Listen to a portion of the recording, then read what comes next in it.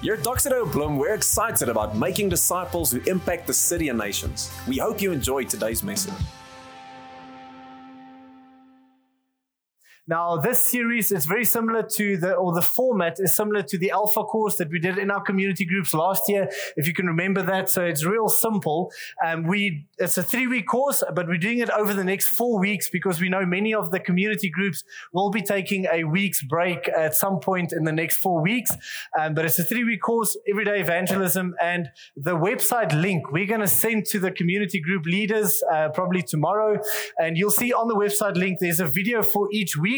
It looks like that, and then you just watch the video, and then there's some questions accompanying that. And it's basically discovering this topic of evangelism in the 21st century.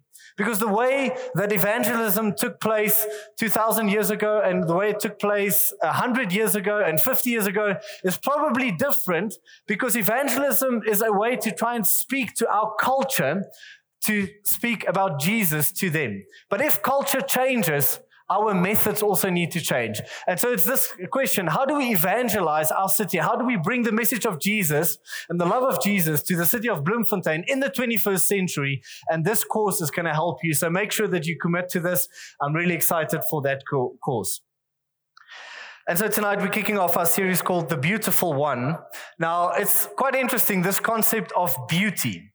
Beauty is whatever draws us. We are drawn by beauty, right? It's whatever sort of pulls our eyes. We want to look at it. We want to behold it. And there's some interesting research that was done on infants, like little babies. And they would show these babies a whole bunch of different faces to see to which faces are they more drawn to, or which faces excite them more. And so the hypothesis was that, the faces that the babies get more excited about are more beautiful, because they want to discover what is beauty. How do we see if a person is beautiful or not? And basically what they came to is the faces that are more symmetrical. So if the right and the left are not, too out of whack, and the top and the bottom and whatever, if your face is more symmetrical, then you are more beautiful. So that's a nice way to say to your girl tonight, hey honey, you've got a very symmetrical face. If you want to insult someone, say, that fella, his face isn't very symmetrical, So that's what they came out with. And this is not new. The Greeks, ancient Greeks, many, many years ago, the guys that came up with some of those beautiful formulas, they actually made a formula where they equated that because they wanted to mathematically equate beauty. And so they came up with a formula called the beauty pie. It's like beauty pie, working out pie, but it's beauty pie.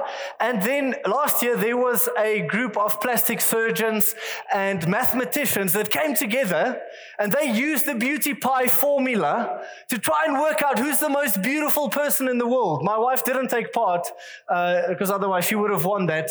Very symmetrical face. I don't know if you've seen her. Her face is very symmetrical. Love it.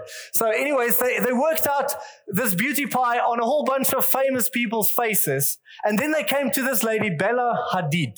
She's a supermodel, apparently, and she was calculated, not voted, calculated mathematically as the most beautiful person in 2019. So that's quite interesting. I don't know where I can get this formula to work out. How do I score on that? But we are drawn by beauty. Now, when we speak about Jesus, we don't know how he looked, right? But we are drawn to Jesus. We are drawn to Jesus. There's something in this person of Jesus that we read about that just draws our heart. There's something about Jesus that makes him so beautiful that he draws our hearts to him. Jesus is the beautiful one. But the way in which he is the beautiful one is not in the obvious way. It's not in the usual way in which we measure beauty today. It's not even in status. So things that are important to us as riches and famous.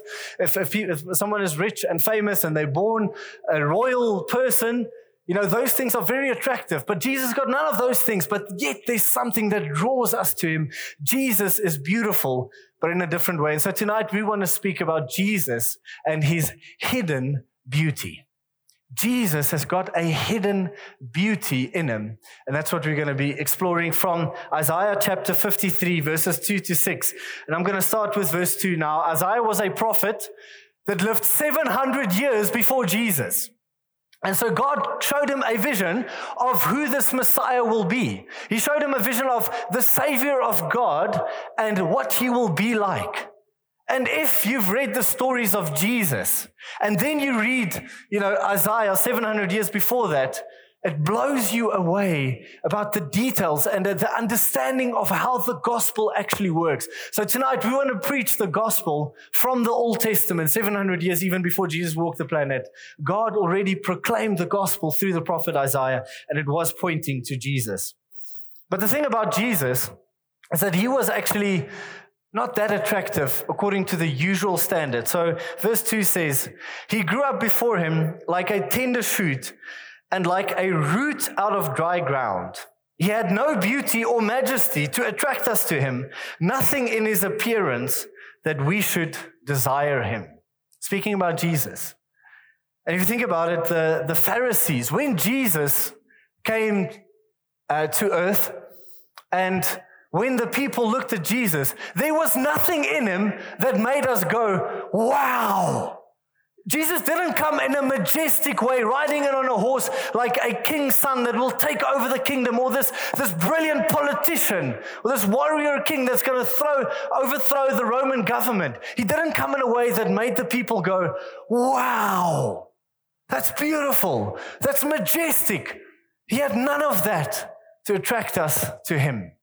He was beautiful in a different way. In fact, Jesus was not only a problem to the Pharisees, or not only unattractive and unspectacular in every way to the Pharisees and the religious leaders of the day, he was actually quite offensive. Because he came and said he's the Son of God, and here came this man. He's not born royalty. So just quickly imagine for a moment, if you are a religious leader and you read about this Messiah that's going to come, apart from reading Isaiah 53, you sort of miss that. You've got this expectation in your heart of who this Jesus will be. And you expect this desert rose, this beautiful one that's going to come, and he's going to be powerful and do all of these wonderful things. And then Jesus comes and he's a nobody. No one knows him. His parents aren't important. And when he spends his time on planet Earth, he doesn't spend it with important people. He spends it with other nobodies. And so this is a bit of a problem to these people. And that's why Isaiah explains that he would be like a root out of dry ground. Now, a root, I couldn't even find a picture of a root out of dry ground because no one takes a picture of that. It's ugly. And it's trying to explain it's something that's utterly unspectacular. I mean, we sometimes eat roots, but then we even call it something else to make it sound a little bit more beautiful. But I mean, a root is good for nothing. The Pharisees, they were expecting this desert rose. Wow, majestic. Yet then he comes in this humble way as a nobody, spends time with other nobodies like me and you. Now, I don't know if you've ever been disappointed. Maybe, have you ever had a particular expectation of a restaurant and then you go and then you're utterly disappointed?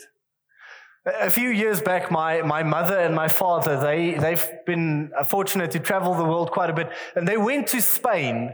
And my mother was so excited traveling Spain because one of the traditional meals that Spain is actually known for is paella.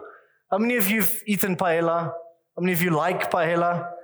It's this rice/seafood dish, and it's delicious. Growing up, my mother made us paella quite often, and it's just delicious. Lots of seafood, and it's saucy, and it's rice, and it's beautiful. And my mother loves paella. And now she's going to Spain, and she's going to buy paella from a Spanish restaurant in Spain. That's amazing. And then she goes there.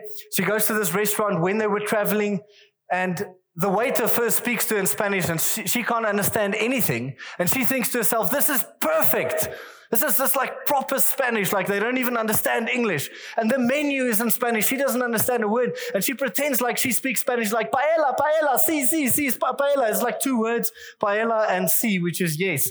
And like tries to act all Spanish. And then they bring her this paella, and she's so excited. She's traveled the world to eat one of her favorite dishes. And she was utterly disappointed because the paella in Spain, the original paella, is just a whole bunch of rice and a little bit of other food for seasoning. In fact, it's quite funny, like the real traditional paella that's from Valencia, It doesn't even have seafood in. The original recipe is rice and beans, green beans, and rabbit. Not seafood, rabbit. Who eats rabbit?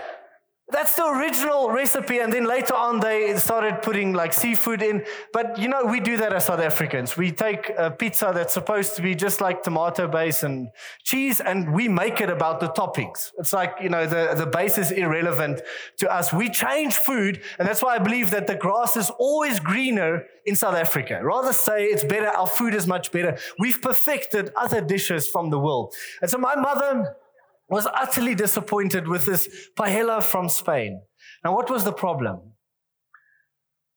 It was that she didn't necessarily love paella.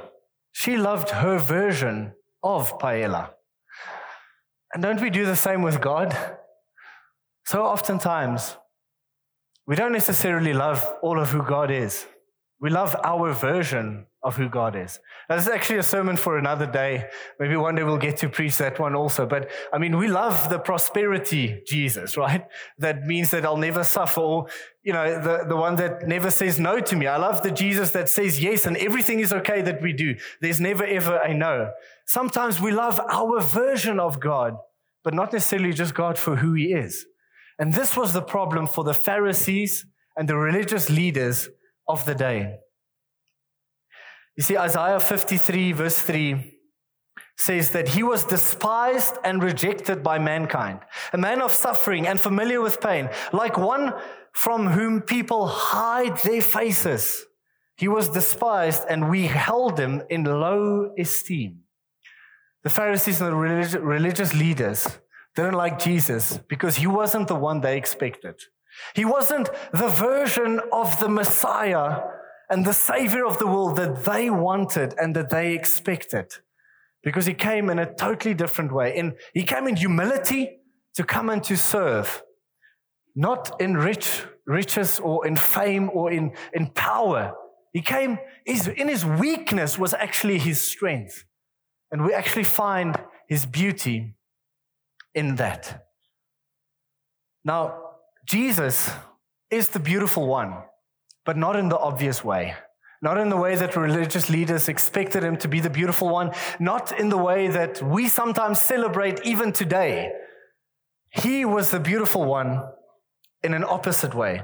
Now, just think about this. Even as the church, we still struggle with this idea that Jesus is not the beautiful one in the way that we want him to be. Think about the way that churches has been designed for the past, thousands of years. If you walk into a church, does it resemble the life of humility that Jesus was living? Or does it resemble the Roman Empire? This place that in every way resembles just majesty and glory and the Roman Empire. Yet Jesus came as a nobody and he taught to love your neighbor and to spend time with other nobodies like himself. So we struggle with that idea. Jesus is the beautiful one, but not in the obvious way, in the opposite way.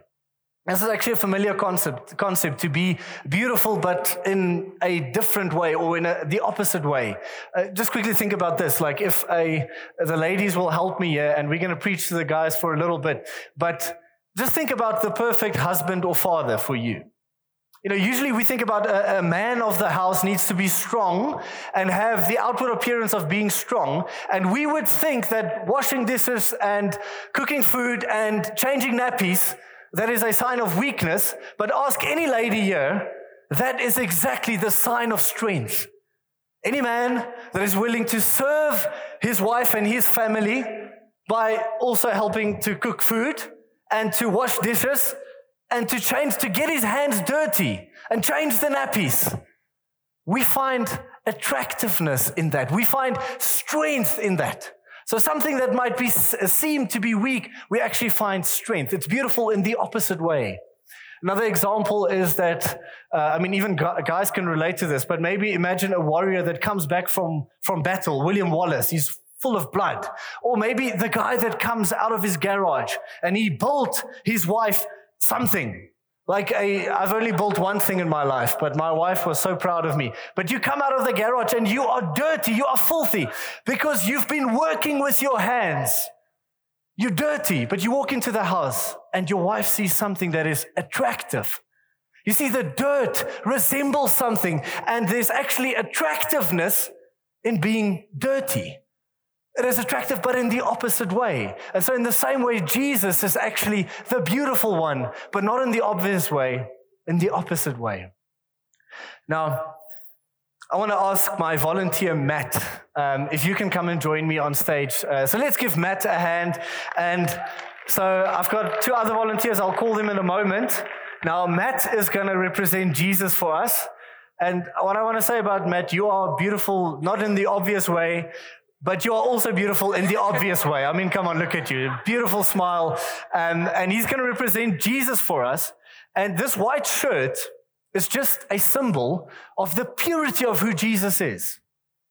You see, here's the thing. If Jesus only came in this way, that he was absolutely pure and clean, the Pharisees would have loved him. Because all other religious leaders usually come in this way, pure and clean. And then they tell other people to get right, to stop with their sinning, and they teach other people how to wash their shirts. And say, look at my shirt is clean, let me teach you how to wash your shirt. But that's actually not the gospel. Because Jesus knew we can't wash our own shirts. So let me ask the other 2 volunteers to come and join me, Melanie and Kobus, and maybe Franco can just help with that bucket of mud. We're going to put it here, just right in front of my 2 volunteers, right here in the middle. We'll ask you to come and take it away. This is so that Donovan isn't angry with me afterwards. Okay, so there's a bucket of mud. Now I want to ask my 2 volunteers to get your hands dirty. So the thing about Jesus was when he came, the Pharisees, now just keep them there, get all in there, and so that the people can see how dirty we are. But the Pharisees, what they didn't like about Jesus is because he was spending time with the tax collectors and the sinners. You see, they were expecting, and the way that religious leaders worked is whenever they see people in sin, they would stay away. They would say, no, don't stain me because I am pure and clean. Stay away. Go and clean yourself. Then we can have a conversation. But you see, in reality, it's actually impossible to love someone without getting close to them. It's impossible to get close to someone and love someone and not get their baggage and their dirt on you. Now, if you think about our sin, it's much like this mud that they're holding in their hands. It's something we don't know always what to do with it. We feel ashamed of it. And then we feel like I first need to wash my hands before I can come to Jesus, right? That's usually the thing that holds us back. Now, let me just quickly explain this. If you become real good friends with someone and that person has a lot of baggage and mud on their hands, if they've got a lot of dirt in their lives, if you really love them, their dirt will rub off on you. You have to come close to their dirt if you really want to love them. This happens even in marriage today. Myself and my wife, we were joking. You see, the day when I said yes to Karin, you can't say yes to someone but no to their problems and their flaws. The day when I said yes to Karin, I said no to knowing where my car keys are. It's as simple as that. I used to have a brilliant system. I always know where my car keys are. Until I came really close to Karin. Now I've got a problem with car keys. And she told me I can tell that story. And ironically, this afternoon, when I wanted to leave for church, I couldn't find the car key. So I literally came to church with our spare key. So it's quite funny. But I've got more flaws than her, obviously. But here's the thing. We sometimes think that my future husband, my future wife, or my current husband or wife, we've got the expectation they have to sort out their dirt, their history, their past. And then we're going to come together. But here's the reality. If the person that you marry has a past, they will need to deal with it. You're going to have to come alongside them and help them deal with it. But you will also have to deal with their past. Because their past has got an effect on you. You cannot say yes to someone, but no to their dirt. It's all or nothing. And so what did Jesus do? Did he run away from the dirt and say, look at my clean shirt, you go wash yourselves? Or did he come close?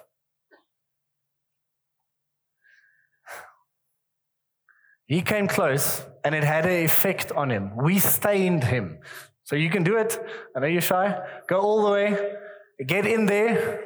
Oh dear, there goes the carpet. Sorry, Donovan. Come on, get all up in there. It's beautiful. Okay, I think that's good enough. Okay, before Kobus starts having too much fun, and Melanie, we're going to excuse them. Thank you so much, Melanie and Kobus. Let's quickly give them a hand. But Matt is going to come hang around with me over here. Oh dear, we really made a mess. It's for the gospel. It's fine. Jesus came close to us, and he took our dirt on him. When the Pharisees and the religious leaders and the people of the world looked at Jesus, because he came so close to us, he spent time with tax collectors and prostitutes and sinners, people like you and me. He spent time with us, and we stained him. You know what happened? Have you ever had a friend that brings a bad reputation to your whole friendship circle? Like, people think certain things about you just because you're friends with that person, and that person does a whole bunch of things. Right? You are guilty by association. That happened to Jesus. Luke 7 verse 34 says, where the people speak about Jesus. Now we know he is actually pure and righteous, but people look at him, and because of the people that he surrounded himself with and got close to, they say, here is a glutton and a drunkard, a friend of tax collectors and sinners. You see, Jesus was guilty by association. Jesus is guilty by association. He's guilty because he associates with you and me, because he decided to come close to us. Now, just quickly speaking about the beautiful one, a Jesus that is 100% pure and has no stains is quite beautiful. But a Jesus that is willing to get stained because he so desperately wants to come close to us, that is even more beautiful still. That is truly the beautiful one. The one that has no fault, but he's willing to come close to us. Now, here's the thing about the gospel. It's not only guilty by association. It's so much more. It's even more than that. You see, Jesus actually took our sin on him. It wasn't only guilty by association. Isaiah 53, verse 4 to 6. We're going to read that. Verse 4 says the following. Surely he took up our pain and bore our suffering, yet we considered him punished by God, stricken by him and afflicted. You see, when Jesus went to the cross, the reason Jesus goes to the cross because of our sin. He takes the sin of the world on him and he goes to the cross. And when he's lying on the cross, the Pharisees and the religious leaders and the people, they look at Jesus on the cross, and you know what they say? Just stand like this and everyone can see you. You know what they say? This man is surely cursed by God. They quote the Old Testament, Deuteronomy 21 verse 23, that any man who hangs on a pole or any man who hangs on a tree, that is a prophecy for the cross. Any man who hangs on a pole or on a tree is cursed by God. And so the people look at Jesus and saying, surely God has rejected this one. To die a death on the cross is to have this curse of God on you. And so here's the important thing. It wasn't only the people that looked at Jesus and said, look at him, he's cursed. God looked at him and he cursed him. Because you see, on that moment when Jesus was on the cross, he had all of your sin and all of my sin and all of the sin of humanity. He had on him, and he was no longer pure and holy. And when God was looking at Jesus, he saw sin. He saw the sin of the world. And God actually punished Jesus for the sin of the world. Jesus was our substitution. You see, Jesus wasn't only guilty by association. What actually happens in the gospel, it is substitution. Jesus goes to the cross on our behalf. It goes on, verse 5. But he was pierced for our transgressions. You see, this is the substitution. He was pierced for our transgression. He was crushed for our iniquities. He was crushed by God the Father. At the end, just before Jesus dies, he looks up and he says, my God, why have you forsaken me? The Father in heaven forsakes the Son because he's got the sin of the world on him. See, the distance that we're supposed to get because of our sin, Jesus takes on him and he stands in our way or in the place for us. The punishment that brought us peace was on him, and by And by his wounds, we are healed. We all like sheep have gone astray. Each of us has turned to our own way. And the Lord, so speaking about God the Father, the Lord has laid on him the iniquity of us all. See, this was the plan of the gospel, is that God is not going to send someone to teach us how to wash our own shirts.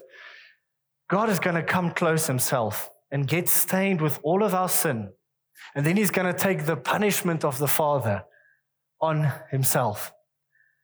And so the next time that you see a picture of a cross, can I ask you, next time you see a picture of a cross, may you be reminded that the reason why Jesus had to go to the cross was because of your sin. You put Jesus on the cross, and I put Jesus on the cross. The only thing that took Jesus to the cross was your sin and my sin.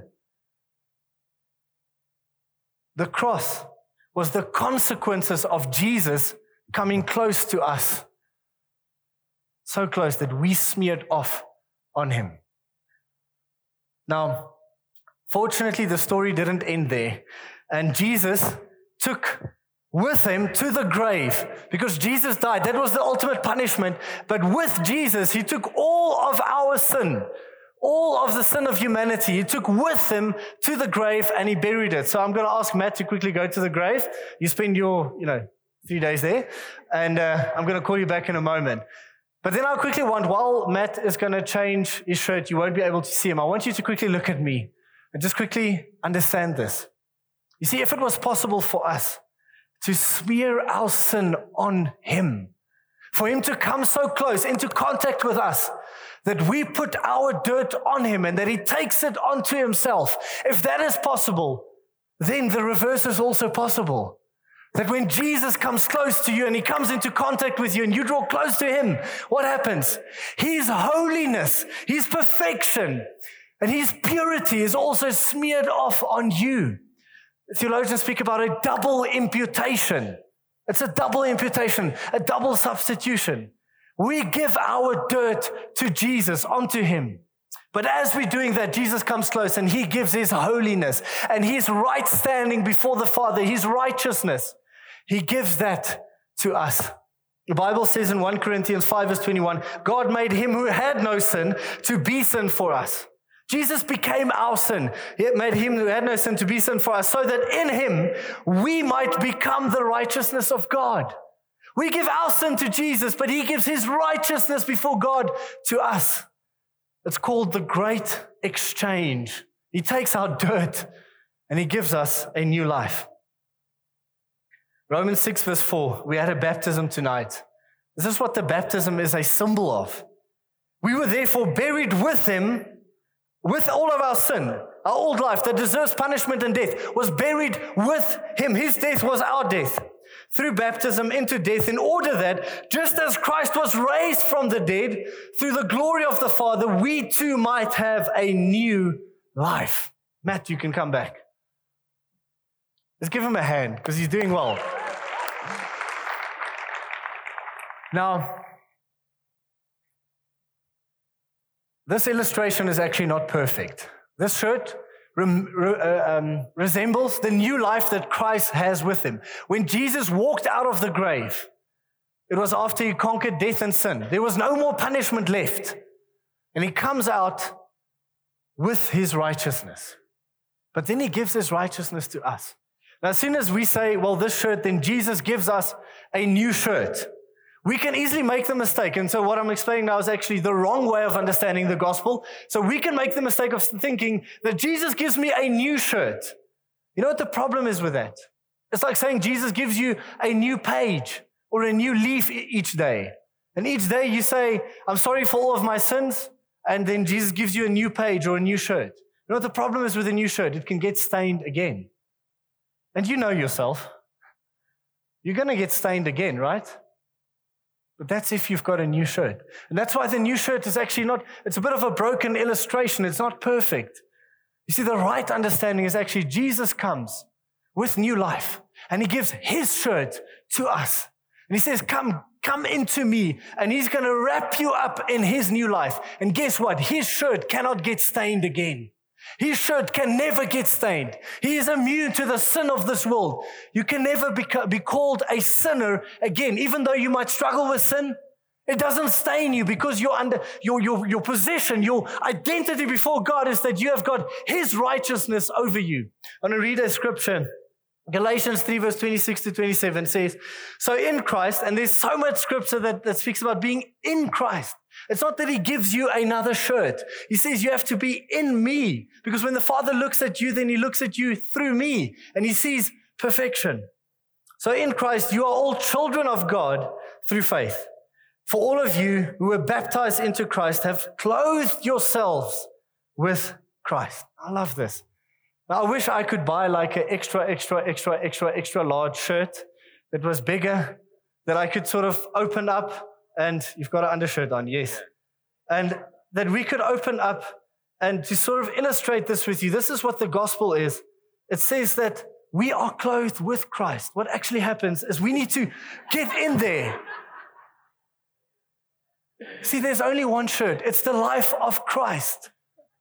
And we are in Christ. We clothe ourselves with Christ, with this new life and this new shirt that is so holy and pure. It can never get stained again because the punishment for sin has been poured out on Jesus and buried in the grave. And so when you say, I follow Jesus, when you say, I want to get saved and I put my faith in Jesus, you know what happens? You're allowing Jesus to come close to you. You're allowing Jesus to take all of your sin. You rub your sin on Jesus. And you allow Him to take that to the grave and bury it so that you never see it again. And you allow Him to come so close to Him that you are clothed in Christ. Let's give Matt a hand. Come on. Maybe as Matt goes and takes a seat, I can ask the worship team to come to the front as we prepare for a time of response. Now, friends, this is the gospel, and it speaks about who Jesus is. But before we respond, I want to tell you one last story. It's a story about Thomas. I don't know if you know the story about Thomas. He was one of the disciples. They call him Doubting Thomas because he didn't believe right away. And so what actually happened is that Jesus rose from the dead. He appeared to His disciples, and then Thomas wasn't there. That was on the Sunday. So basically, Thomas missed church. And what happens when you miss church? Jesus rocks up and you miss out a lot. That's the lesson, right? Okay, I'm kidding. That's not the only lesson, but don't miss church. It's so good. You're going to see Jesus. And so Jesus comes to His disciples, and they're blown away by this. And then in the week, they see Thomas, and they say, Thomas, we saw Him. He's alive. He's no longer in the grave. He's alive. He's living. And Thomas says, no way. You're playing a joke on me. Until I see Jesus, and I put my fingers in the holes of His hands, and I put my hand in the wound on His side, until I see that, I won't believe. And then Jesus was kind enough. Next Sunday, Thomas learned his lesson. He doesn't miss church. It says there, Jesus rocks up, and He goes to Thomas, and He says, Thomas, put your finger in. Feel with your hand the wound on my side. Let me ask you this question. Don't you think it's quite interesting that Jesus still had the scars from the cross? I mean, it's Jesus. He could walk on water. He just rose from the dead, right? All the other wounds, he's okay. He's walking around. He's walking through walls. Don't you think it would have been possible for Him to do a bit of plastic surgery on Himself so that He doesn't have holes in His hand and a wound in His side? Why does Jesus choose to reveal Himself with scars? With scars. See, here's the thing. A God that is just pure and holy, that cannot get scarred, that cannot get dirty by sin, and that is just perfect. That is a beautiful God. It is. But a God that is perfect and holy, yet chooses to come so close to us and get stained. A God that decides that He is willing to get scarred. That is a God that is even more beautiful still. That is Jesus, the beautiful one. You see, Jesus' beauty is a hidden beauty. It is actually found in the holes in his hand. It's found in the wound in his side that he was willing, even though he didn't have to, he was willing to be scarred and marred for you and me. He was willing to come close and deal with your dirt, even if it led him to the cross. That is why it's such a beautiful picture to see that Jesus, with his wounds, he is the beautiful one. Amen. Thanks for listening to this week's message. Make sure that you get connected to this family on mission by joining us at one of our Sunday services.